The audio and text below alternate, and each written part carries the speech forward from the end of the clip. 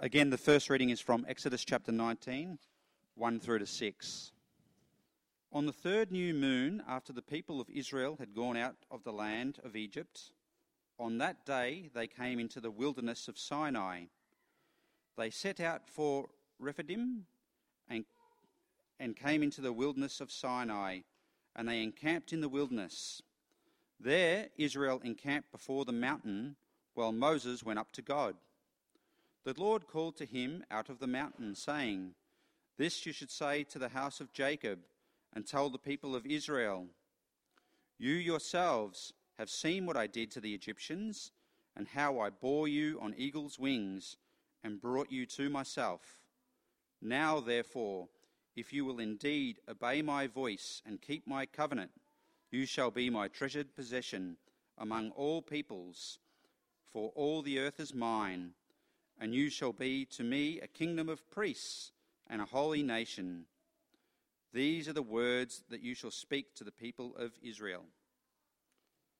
Now the second reading is just a few pages over on chapter 23, 1 through to 9.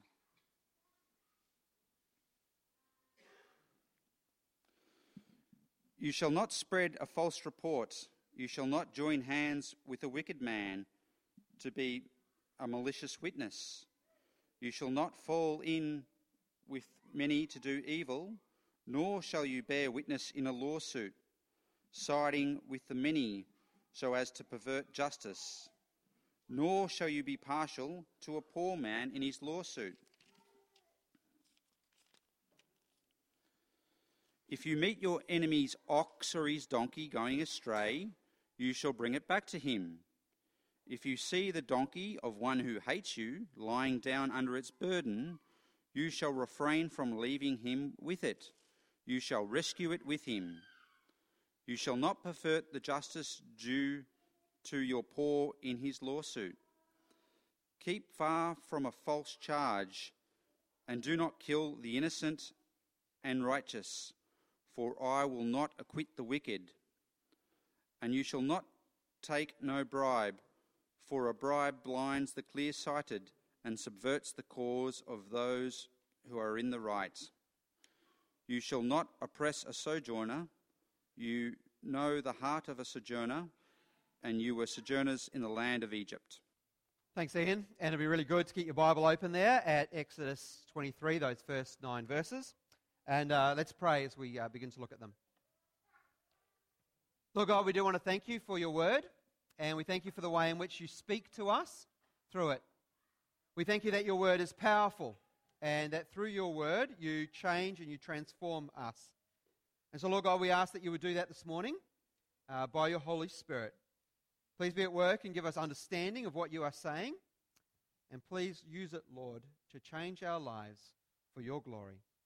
We ask this in Jesus' name. Amen. Now, I wonder if you have ever walked into a room where there has been some conflict before you got in there. Maybe you're late to a meeting at work. And you realize as you walk in that phrase, you could cut the air with a knife, that was written just for occasions like that. Or you step into the morning tea room and you realize that something was going on in there before you got there because the atmosphere is just frosty. Or you had some people come over for a meal and you realize that maybe things didn't go quite right in the car ride over. As soon as they get in there, they're wanting to talk to anybody else other than just each other. I wonder if you've ever been into a church where there is division going on. You can pick it up, can't you, sometimes? People don't even have to say anything about it. Maybe you can tell during the Sunday worship. Or maybe it's something you pick up over morning tea afterwards. You can tell it in people's body language, don't you? It's tense. Jaws are clenched. Eyes dart around the room, or they look to the ground. People aren't relaxed. You can tell it in the way that people talk, in the language that they use, or the way that they use their language. It's short clipped sentences. People are stressed, and it comes out in the way that they talk. And you can tell it most clearly in the things that people talk about. Because it's usually negative, and it's usually about other people. Now, this morning we're continuing our series looking at some passages of the law in the Old Testament. We started last week by looking at some verses in chapter 21, which we looked at as case studies in the commandment, "You shall not kill." And we saw how God had applied this commandment to Israelite society about to enter into the promised land. And that it was more than just killing, it was protecting life and valuing life. And so we had to look at those commandments through the lens of Christ and through the lens of our culture to look at how that applies to our lives today. Well, today we're going to have a look at another set of case studies in one of the commandments. This time we're having a look at chapter 23, verses 1 to 9, which I'm going to suggest are case studies in the commandment, "You shall not bear false witness against your neighbor." Now, I think that commandment is one of the hardest commandments to think about and apply more broadly. Often we think about it quite narrowly, tell the truth, and often we think quite individualistically, you and you and you tell the truth. But I think we're going to see today in these case studies, God applies them more broadly than that. And firstly, it's not just the negative. It's not just in the things you are not to do, but with our language, our words, we are to be promoters of justice. And it's not just individual. It is communal. The people of God are to be those who with their lips, with their speech, promote justice. You see, this fits in really well with where God is going and has been with His commandments. That's why we had Ian read from Exodus chapter 19. Because it's important to remember why these commandments are given. Israel has been rescued out of Egypt. They have become God's treasured possession. And He says, if you obey these things, if you keep this commandment, this covenant, this relationship, you will be for me a holy nation and a royal priesthood. See, in these terms, God is describing a wonderful relationship with Him. We are His people who exist to bring Him praise and for His purposes. But it also describes our relationship with the wider world.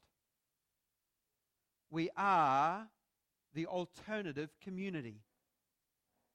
God's people are to be the alternative, redeemed, rescued people who through their lives, who through their language, declare the graciousness and the goodness and the power of the God who has rescued them. And here, we do that through our lips and by promoting justice. As we go through, we're going to have a look at 3 areas in which this is applied in these 9 verses. And the first one here is in the area of slander. Have a look there at verse 1 and look at what it says. You shall not spread a false report. It's the spreading of a false report around about to others. Now, the way that this is worded in the Hebrew, and this is what commentators tell me, not what I magically figured out for myself, but the way commentators say, is it's a little bit ambiguous whether this is actually receiving a report or giving a false report. And maybe it's actually kind of helpful that it is ambiguous because both of these two things apply. Whether we are hearing something and taking it in, or whether we are active in putting something out there, we are to avoid false reports. Now, what does that mean? Well, that means things that are completely untrue. Things that are made up. Things that are just blatantly false and wrong. Fake news, I think, is the term that we use for them today. But this also includes, and more often includes, things that are partially true, things that are twisted, things that have an element of truth to them but have been distorted to become untrue. And it even includes things that are true, are accurate, but are spread in a way that is designed to tear people down rather than build them up. You see, what this is talking about is the use of our words to damage somebody's reputation. To do the very opposite of what our speech is intended, which is to build people up. It's actually designed to tear them down. Now, one of the ways that we need to apply this and think about this is in the way that you and I operate in the wider world. We are to be different in the way that we speak about others in the world. And so whether that's in our schools, in the playground for the kids here, whether that's in our workplaces or in our neighborhoods, in our sporting clubs, we are not to use our words to tear people down by spreading rumors, lies, slander, gossip, but we are to use our words to build people up. We're the alternative community with a different way of doing things. But there's a more pressing application here than that. And that is the way that the church, the people of God, operate together. We are to avoid slander and gossip, malicious talk about one another. Now, this is hard, isn't it? I mean, because we are put together as a church of people from all different types of backgrounds and tastes and interests. Where churches are usually often, and we're no exception, eclectic mixes of people. Not the kind of people you would normally choose if you got to kind of hang around with all the time. And we try to get to know each other better. We try to get to know things about each other's lives. And we get to see each other on form, and we get to see the worst of each other as well. And in that, the temptation is always to be competitive with each other. To want to promote ourselves and to stand up and forward rather than build one another up around about us. And so often, this causes damage. Now, last weekend there was another little bushfire, grass fire, down in the Western District of our state. It was nowhere near as the fires that we had a number of weeks ago, but there was quite a significant fire. And on the radio was interviewed on Monday the mother of the two little boys who started it. You see, they had decided that they would get a lighter from inside the farm, and they would just go and have a little play out in the backyard and see what they could set alight. Not malicious. They didn't intend to burn half the farm down, I'm sure. They knew that they were doing the wrong thing, but they never thought about what the consequences might be. And that's exactly how the book of James describes our tongues. Little sparks in tinder, dry territory,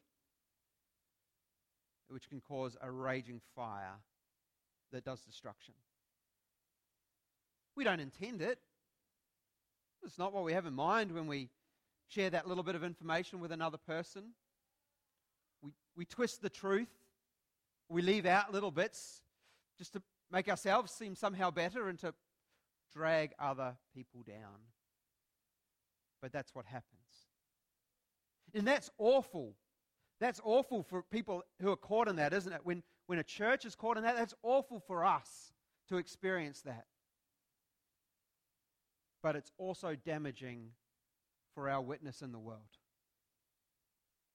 Because the church is meant to be God's alternative community that does and says it differently so that when people look in, they see life and community done differently in a way that builds up and encourages rather than tears down. Our kids and our young people need to grow up in a church community that is significantly different from all of the other communities that they're involved in their lives. And the key difference is the way that people treat each other. That it's not a competition. It's not a self-promotion. But with our mouths, with the things that we say, we are building people up. So when we hear those things that people are saying, we need to stop and ask ourselves the question, do I need to hear this? Like, is this actually helpful for me to hear and to know this? Or do I need to steer the conversation in a different direction? Is me knowing this, is this helpful and upbuilding for the church, or is it actually tearing it down? When we're speaking, when we're tempted to say those things, those false reports, we need to stop and ask ourselves the question, is this absolutely necessary? Is this helpful for the person that I'm talking to? Do they really need to know this? Is this helpful for the person that I'm talking about? What am I gaining by ask this question, what am I gaining by saying this? Is this going to be a benefit to the church? Or is it actually going to drag it down?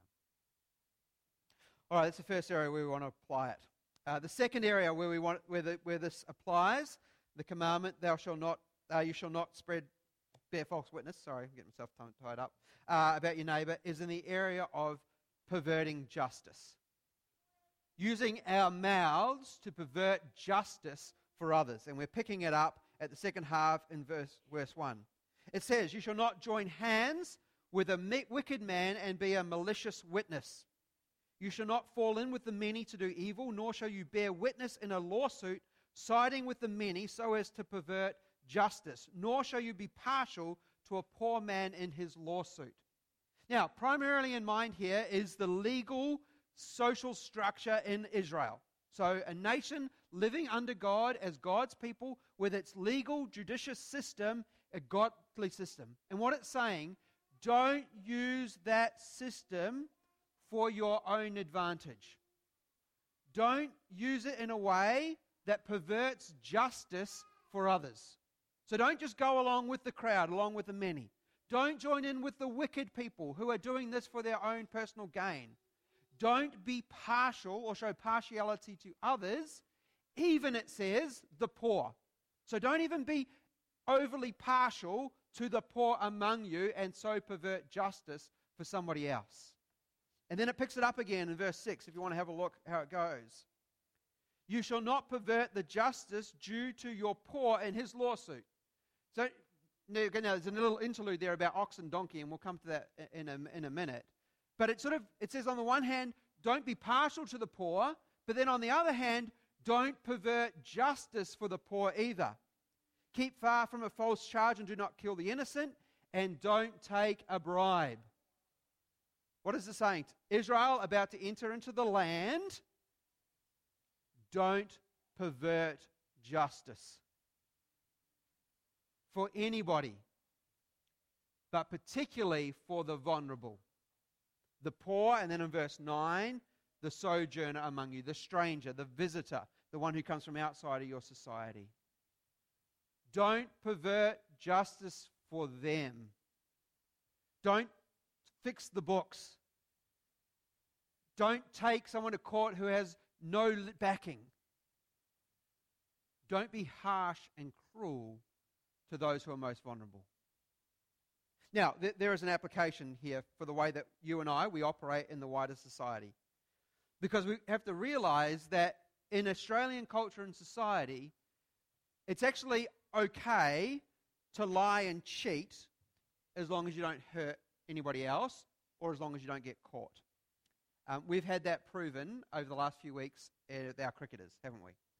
We have the sporting equivalent of perverting justice on a cricket field. And the uproar has been tremendous They need to be punished. They need to be sanctioned. They need to be taught a lesson. We have been very self-righteous as a society and a culture with this event. But at the same time, we're okay with fiddling the taxes as long as it's not too big and as long as you don't get caught. We're okay with white lies as a society as long as you're not hurting somebody else and as long as you don't get caught. And then we'll come on you like a ton of bricks. That's the minimalist way of looking at the law. Whatever I can get away with is okay. But God's instruction is not minimalist, just do what you can get away with, but maximalist.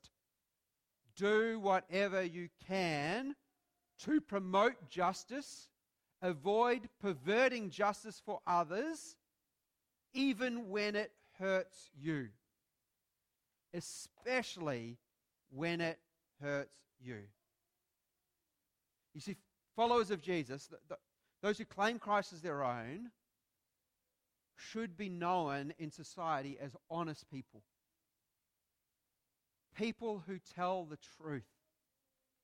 People who can be trusted to tell the truth even when it hurts them to do so. It means that when you and I fill out our tax return, we claim stuff, of course that is legitimate, of course that is valid, but we don't claim stuff that isn't, even though the accountant says, oh, everybody gets away with it, it's fine.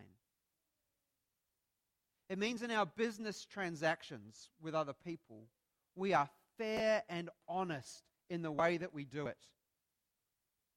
When we're selling a second-hand good, we don't hide the fault and the defect thinking that we can just get away with it. You don't sell a car with a massive problem just trying to avoid talking about it. We are fair and we are honest in our dealings with others. We're promoting justice and avoiding injustice. But there's also a way that we need to understand this in the way that we talk, or the way that we deal with one another in the church community as well. We've got to avoid the perverting of justice, of a fair go for one another in the church community as well. In our conversations with people, and in the way that we include and envelop people, we need to be on the lookout for those who are most vulnerable, those who easily get excluded and left out of things, those who we find so easy to keep out of the loop and whose input we don't value. We are to promote justice and fairness within the life of the church. We don't shut people out. Over morning tea, it's really easy to just focus on the people that we know, to focus on the people that we get on so well with and we have a lot in common with, and to subtly and quietly exclude those who are different, who are hard work, who are a little bit weird, and only include those who are close to us. Those of us who know what it's like to be enfolded into the family of God, to be shown love and kindness and compassion, and now in turn called to show that love and kindness and compassion in the enfolding of others. Third and final area in where this is applied, and that is, following on from this, the withholding of kindness from others. Now here we're jumping back up to verses 4 and 5, which stand out like a sore thumb in the middle of this passage. What is it with the book of Exodus and ox and donkeys? All of a sudden they appear in the weirdest of places. We saw this last week. Everything makes sense, but in the middle of a section which seems to all be talking about the same thing, you get something that stands out as weird and different. Here we have the interruption of the talking about the way that the poor are dealt with in society, and sandwiched in the middle there is a talk about ox and donkeys and what you're supposed to do when you see your enemy's ox and donkey wandering off down the street on itself. What we begin to realize is that the bread of that sandwich helps us understand the meat in the middle. Here, the bread on the outside is about dealing justly with others, dealing kindly with others. And so the same thing is here in verses 4 and 5. We have two case studies. The first one involves your enemy's ox or donkey. You're walking down the road and your enemy's ox or donkey is wandering off down the street, untethered, roaming free, and what you're supposed to do in that case. The second one involves the person who hates you, which is another word for your enemy, their ox or donkey lying down under its burden with the owner trying to get it up and struggling to do so. And in both cases, it says, help out. If the donkey is wandering away, bring the donkey back. If the donkey is struggling, help the owner get it up. And do this for your enemy. Now, it's important to realize that almost identical commands are given in Deuteronomy chapter 23 of how to treat people's ox, donkey that has wandered away or is struggling under a weight. But there it is for your neighbor. In creating a society, a community where God's just ways are demonstrated, we are to show kindness to one another. We are to help one another out and do what we can to protect one another and their property. Now here, this is applied to our enemies. Now what does it mean by enemy? It's the person you have a conflict with. It's the person that you really easily butt heads with. It's the person who, for whatever reason, just doesn't like you, or you don't like them, or there's been some offense to cause a division or a split in the relationship. Now, what's the temptation when we have that situation with another person? It's avoid, isn't it? We know we've got conflict with somebody. We want to do whatever we can to avoid it, to avoid talking to them, to avoid having to be around them. And the last thing that we want to do is go out of our way to show kindness to them. But yet that is what is commanded here. Because there's a very, very subtle form of injustice which can happen in the community of God's people. And that's the withholding of kindness to those who should receive it. That's the withholding of our love, our compassion, our service to people with whom we have a difficulty. Of course, that's our natural reaction. You hurt me. There's a problem. I don't like you. I'm going to withdraw and withhold from you. And that, according to where this is positioned, is a very subtle and a very insidious form of injustice.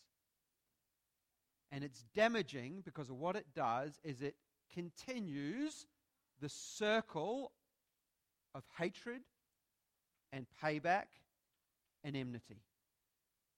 It basically says, well, if you've done that to me, I'm not going to do this for you. And we're going to continue this circle around and around where we never resolve our problems.